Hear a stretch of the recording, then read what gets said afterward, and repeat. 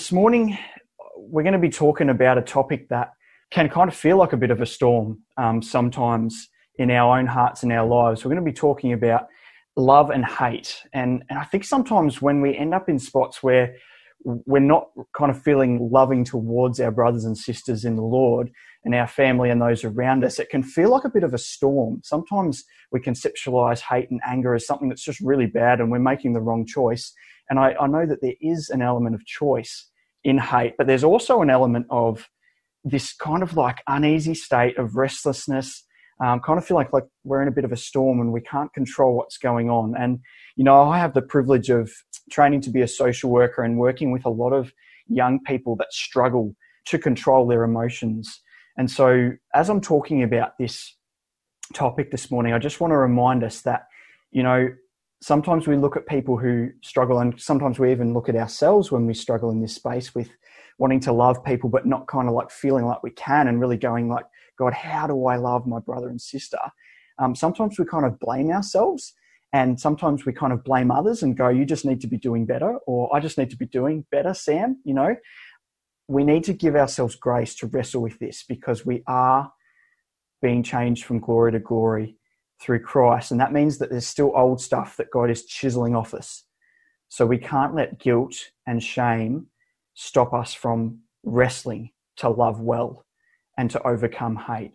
And the beautiful thing is that God gives us power by the Holy Spirit to win this battle. So I just want to quickly pray. Again, I know Kel just prayed, but I always love praying before I speak because I'm so aware that God is speaking, and I want to tap into what he's saying right now. Lord, I just want to thank you that you give us access to power, to love, to a spirit of a sound mind through Jesus' sacrifice on the cross. And this morning, as we talk about that, I just pray that you would bring to mind the things that you want us to know about our individual circumstances, how to love better, how to overcome hate and feelings of, just ill feelings towards each other, God, throughout our lives. So we thank you for your presence with us wherever we are. And I thank you for your voice that speaks to our hearts in Jesus' name. 1 John chapter 2, verse 7 to 14 is where I'm going to be preaching from this morning. And I just want to contextualize it, go back and think about what Nath kind of presented to us last week. So if you've got your Bibles, I'm just going to give a bit of a spiel about what we came off hearing Nath share last week, and then we'll dive into the Word. So you've got a couple of seconds to grab your Bible and flick open to 1 John chapter 2, verse 7. So Nath shared with us that last week, the two buzzwords that I got out of his message were union and fellowship.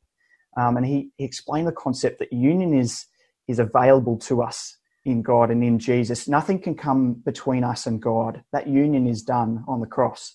And so we don't need to doubt that.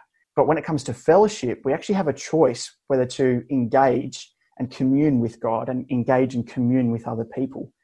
Even though we have union with God and Jesus has paid for our sin on the cross, every day we still have a choice as to whether we're going to walk in fellowship with other people and with God. And so this morning, as we look at love and hate, we're actually looking at, I believe, something that's a really key factor in whether we engage well, whether we fellowship well with each other, and whether we fellowship well with God.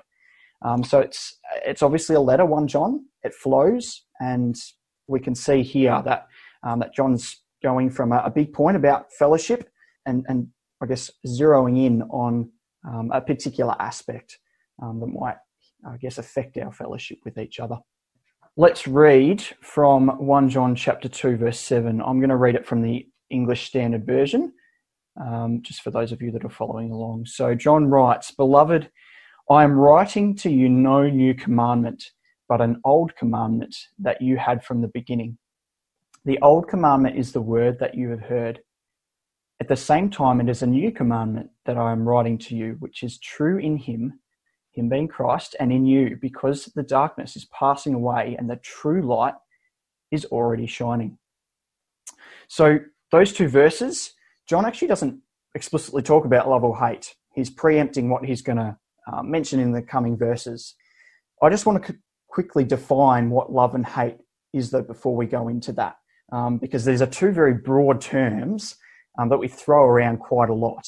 So the Greek for love is agapeo, and a lot of us will know that word. It gets used in a lot of sermons about love. It's the unconditional type of love that we choose to exercise, choose to walk in. You know, you might not necessarily be feeling like encouraging someone after you've had a long, hard day. You might get home from work and you might walk in, or get home from school, you're feeling a bit tired, but you go, and now's a really great opportunity to encourage my mum because she's just baked me a batch of awesome cookies or something like that. If I encourage mum and go, hey mum, I just want to say you're awesome. Thank you so much for baking those cookies. That's an act of like agape love, because it's a choice to go out and kind of build up my mum and show her value. So that's the kind of love we're talking about, is that intentional kind of like choice love. That's still a great thing, and we get great feelings from it and that sort of thing. But it's not the other types of love in the Greek, the phileo or the eros love, which is kind of like friendship love and romantic love. And hate, the Greek word for hate is a word called miseo. I don't know whether I'm pronouncing that right, but that's my best guess. And this word is quite broad, actually, and it's associated with the concept not just of negative thoughts and actions towards other people, but loving less and kind of making a preference, deciding not to honor, deciding not to love someone. So hate can come across in our cultural context as like a really bad act, as like slapping someone across the face or like swearing at someone. But the concept of hate here is actually a bit broader, and I think it's a heart motive thing. It's a decision that we make, like love, not to love, and to not take that opportunity to where God's perhaps clearly prompting us to esteem others or to value others. So they're the two terms that we're dealing with this morning. Now, in verses 7 to 8, John says that he's not giving the people a new command. And this is really key. And I guess it's really relevant for us. You know, love is not a new command. We hear so many sermons on love. I myself have preached several sermons on love. And you can go back and listen to them on the Catalyst website this week if you want to hear more of my voice.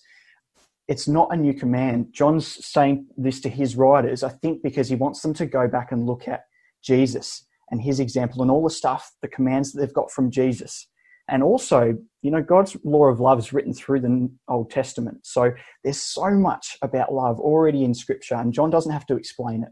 And so I'm not going to spend heaps of time unpacking that this morning. I want to leave us time in our Activate groups to kind of just go back and look at some of the pertinent commands to love that might be relevant and kind of really important to us personally. But that's what he's saying there. He's directing his readers back to looking at everything that's already been written. Let's go on to read verses 9, 10 and 11. John writes, "Whoever says he is in the light and hates his brother is still in darkness. Whoever loves his brother abides in the light, and in him there is no cause for stumbling. But whoever hates his brother is in the darkness and walks in the darkness and does not know where he is going, because the darkness has blinded his eyes." Now, I don't know about you guys, but I find it really hard to walk around in the dark. You guys have probably experienced getting up at the middle of the night. Maybe you've woken up needing a drink of water or needing to go to the toilet or just looking for a midnight snack from the fridge. And you'll know that if you don't turn the light on, it's quite a dangerous and risky task trying to navigate your way, you know, through your room, through the hallway, past the mum's expensive vase on the sideboard in the hallway to the kitchen, opening the fridge, getting that like chalky milk or whatever you're going for. It's quite a dangerous, risky task if you don't turn the light on. If you do turn the light on, it's not so risky because you can see where you're going. And I think this is a really, really relevant analogy that John uses here in this passage as he's writing to the New Testament Christians. We can actually understand today. We get the concepts. You know, if you turn a light on, it's easy and it's clear. You're not confused. If you leave the light off and try and walk around in the darkness, it's confusing. It's stressful. You might hurt people. You might hurt things. It makes so much sense to just turn the light on. And I think this is a really good analogy for thinking about love and hate. You know, you guys will also have experienced probably being in that angry state and feeling quite confused and a bit stressed. And sure, you're having negative thoughts and emotions about other people, but often there's an internal wrestle. Like, I know this isn't the way it's supposed to be. Like, I want to be seeing things clearly right now. I want to be loving my brothers and sisters. And I think the analogy that John uses here really draws out that meaning in the passage. It's also kind of cool because I think this analogy of light and darkness, if you apply it to the example I just shared about, getting up in the middle of the night, sometimes turning the light on is a bit of an effort. Sometimes you just want to, you want to leave your eyes kind of like just adjusted to the dim room. Turning the light on is kind of painful for your eyes because your eyes have got to adjust. And sometimes it means that other people that might be walking around, I don't know why other people would be walking around the house at midnight, but let's just use the example. If your appearance is really messy, it's a bit vulnerable because people are going to see you and you're, just got out of bed state and that sort of thing. So that this idea of kind of turning the light on and walking in the light is not necessarily just I'll turn the light on, I'm going to love.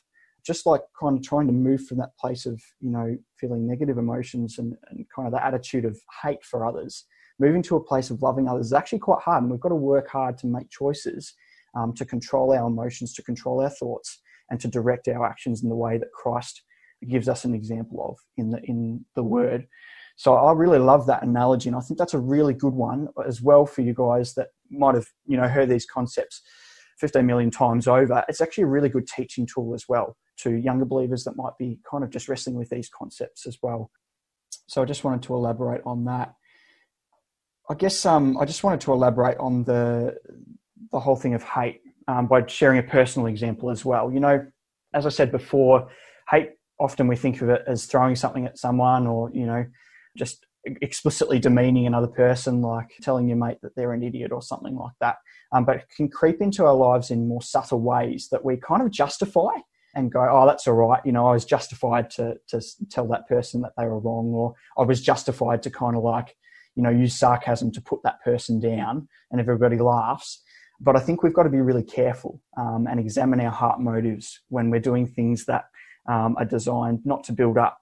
Even if they're not explicitly trying to tear people down, sometimes our heart motive can actually be out of a place of pride or even guilt or shame sometimes. So I think it's important for us to look at our heart motive. And I remember experiencing this for myself at one time in particular, a couple of years ago, when I was driving out to Pakenham. I was tutoring some of my students, and it was peak hour.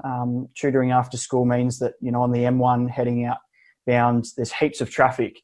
And we were living at Hellerman at the time, and I was turning onto the freeway, and I could tell that this guy, a couple of cars back from me, was kind of like quite impatient, obviously just wanting to cut the line. And I could see him kind of weaving in and out and just taking every opportunity to cut in and make it really difficult for other drivers to get ahead. And by the time I got to the front of the on-ramp lights, the ones that, flash green every 4 seconds or whatever, and two cars can go, by the time I got to the front, this guy was actually behind me.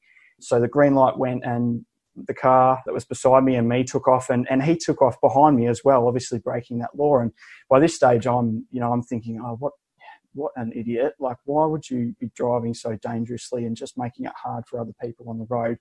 And so I thought to myself, I've got to teach this guy a lesson. So rather than just merging in as normal, I kind of like hugged the solid line for as long as I could so that this guy just couldn't merge in. Now, in the moment, I was laughing to myself because I was like, ha, this guy's getting more frustrated and that sort of thing. But I realised after, and I'll save you the gory details of what happened. There may have been some expletives through the window from his side and some obscene hand gestures and that sort of thing that weren't very nice. I realised afterwards that I made a grave mistake because I said to myself in that moment, this guy's done something wrong. I can persecute him and teach him a lesson, and that's going to fix the situation. But it didn't fix it at all. He got more angry. And I would hate to think how the people that he was spending time with that afternoon got on. I was actually devastated when I thought about it this week, going, if this guy was like going home to a wife and kids and he was in this rage state because this, young P plater had blocked him, the situation's 10 times worse. And that could have led to some really, I guess, unhealthy behaviour, even worse than what it would have been if I hadn't have kind of like acted justifiably and tried to teach him a lesson. So I let that kind of like negative emotion in that moment determine my actions in a way that kind of like, probably a lot of people would say, Sam, you were justified in doing that to try and teach him a lesson. But I don't believe that was right of me, because it didn't lead to building him up. It led to him getting into a worse state than he already was. And so I actually let the hate in my heart feed his hate, and we just both got more annoyed at each other. And I see that so often, even in the church, even in between believers that profess to love Jesus, because I see it in myself. I see it in myself responding out of hate and trying to justify myself all the time. Not all the time, but sometimes. And so I just want to encourage you, as we're looking through this passage this morning, just take a moment to be open to what God might want to reveal to yourself about your actions or thoughts or behaviour. Is there any areas that you're trying to justify behaviour that's actually not loving, that's actually more hating? I'll leave that one with you guys to think about and discuss. Let's move on to verses 12, 13 and 14. And I love the way that John moves from a place of discussing a really tough concept about hate, something that we just, it's hard to talk about. It's hard to admit our failures. It's hard to wrestle with the fact that we're not perfect. But in verses 12 to 14, he just goes through and lists some of the values and characteristics that are ours, freely available to us because of Jesus' sacrifice on the cross. So we'll go to verses 12 to 14 now. So John writes, I'm writing to you, little children, because your sins are forgiven for his name's sake. I'm writing to you, fathers, because you know him who is from the beginning. I'm writing to you, young men, because you have overcome the evil one. I write to you, children, because you know the Father. I write to you, fathers, because you know him who is from the beginning. And I write to you, young men, because you are strong, and the word of God abides in you, and you have overcome the evil one. Now, obviously, there's reasons that John specifically addresses different age demographics there, and also gender is kind of woven into that passage. But the core of the passage is that all these things, regardless of your age and gender, are available to you because Jesus has died on the cross. Victory, peace, forgiveness, strength through the Holy Spirit. And I love that this is the passage that follows John's kind of analogy about, it's hard to walk in light. We can get caught up in walking in the darkness, but God wants us to walk into the light. Here, he just gives us a big reminder of the awesome things that are available to us in Jesus by the Holy Spirit. I just want to finish by sharing an example of, someone walking in the light and doing a really hard thing when he was wrestling with kind of these negative emotions about hating a brother, in order to overcome and in order to walk in the light, in order to flick that light on and kind of deal with the initial kind of disorientation and stinging of the eyes in order that he could see clearly in a situation. Last week, an old high school friend sent me a message over Facebook, and quite a lengthy one, and just apologised to me for, I guess, feelings that he'd been wrestling with toward me for quite a long time, of jealousy. And look, this guy and I are great friends, and I would have had no idea that he was wrestling with these things. But he, I guess, was, we would say, gutsy enough to admit that to me, even though he didn't need to necessarily, in order to kind of help himself to work through these feelings. And so he sent me a long message and just explained what he'd been wrestling with, and he declared over himself basically the victory and said, look, I don't want to walk in this way anymore, Sam, and I just want to let you know that this is something I'm doing basically to help myself overcome these feelings. And I just felt so excited that he had taken a really courageous step. Like, we haven't spoken in a long time, but he took a really intentional, specific step to kind of shove those feelings of hate out of the picture and to claim the victory that God had given him in Jesus. And he went on to just encourage me as well in kind of like that converse act of like wanting to love intentionally. He encouraged me in a bunch of things that he just said have really encouraged him about my life in the past. And I just thought it was such a perfect example of what we need to do when we're wrestling with, these negative emotions toward each other, particularly in the family of Jesus, because we need to be examples of how to work through the tough stuff to the world, because there is a world that is so confused and so caught up in hate and not working through the issues and not claiming the peace that God gives them, because Jesus has made an opportunity for us to have union with God. And so we need to set the example of doing hard things and stepping out boldly and courageously to work through our feelings of hate for our brothers and sisters. It's not a one-time thing, guys. These feelings come up every now and then, is my experience. And I'm sure the older more mature Christians in the virtual room would attest to this as well. You know, these negative emotions are things that the enemy can try and bait us with for the rest of our lives. But we get better, don't we? We get better at walking in the light. And so as we make these intentional decisions to walk in the light and to expose what the enemy's trying to do, the beautiful thing is that we see victory, we see peace. You know, my friend is going to be able to be so much more empowered just to love me because he's put it on the table with me, so I can check in with him now and go, hey, how are you going? You know, how are you going with walking in the light? So that's all I've got to share. I'm not saying that just because my friend messaged me because he was wrestling with an issue with me doesn't mean that we always have to do that, but that was an action that he felt was relevant and appropriate. We always need to, you know, pray about what God would have us do when we're feeling these things. Sometimes it's not appropriate, I don't believe, to speak to the person directly about it, but there is other things that we can do that are still intentional and bold. So I'm just going to pray, and then, I just encourage you to really dig deep as we discuss the passage. Lord, I just want to thank you so much for all the peace, light, strength, wisdom that is ours, not because we've done anything to earn that, but because, Jesus, you did something that we couldn't do, and that was sacrifice your perfect life that we might live, that we might have life, that we might be able to walk in the light and not be overcome by the darkness. Lord, we thank you for that assurance that John writes in the gospel, that the light has overcome darkness and the darkness cannot fathom it. We thank you so much that in the spiritual realm we have victory because we are tied to you, Jesus. And we thank you so much that we do not have to fear the wrestle as we overcome. We thank you that you are with us, you are guiding us, and I just pray that as we spend time discussing these things now, that you would really just bring to mind the things that we need to know, the things that we need to do, Lord, so that we can continue to walk in the light and be an example that the world longs after. In Jesus' name I pray. Amen.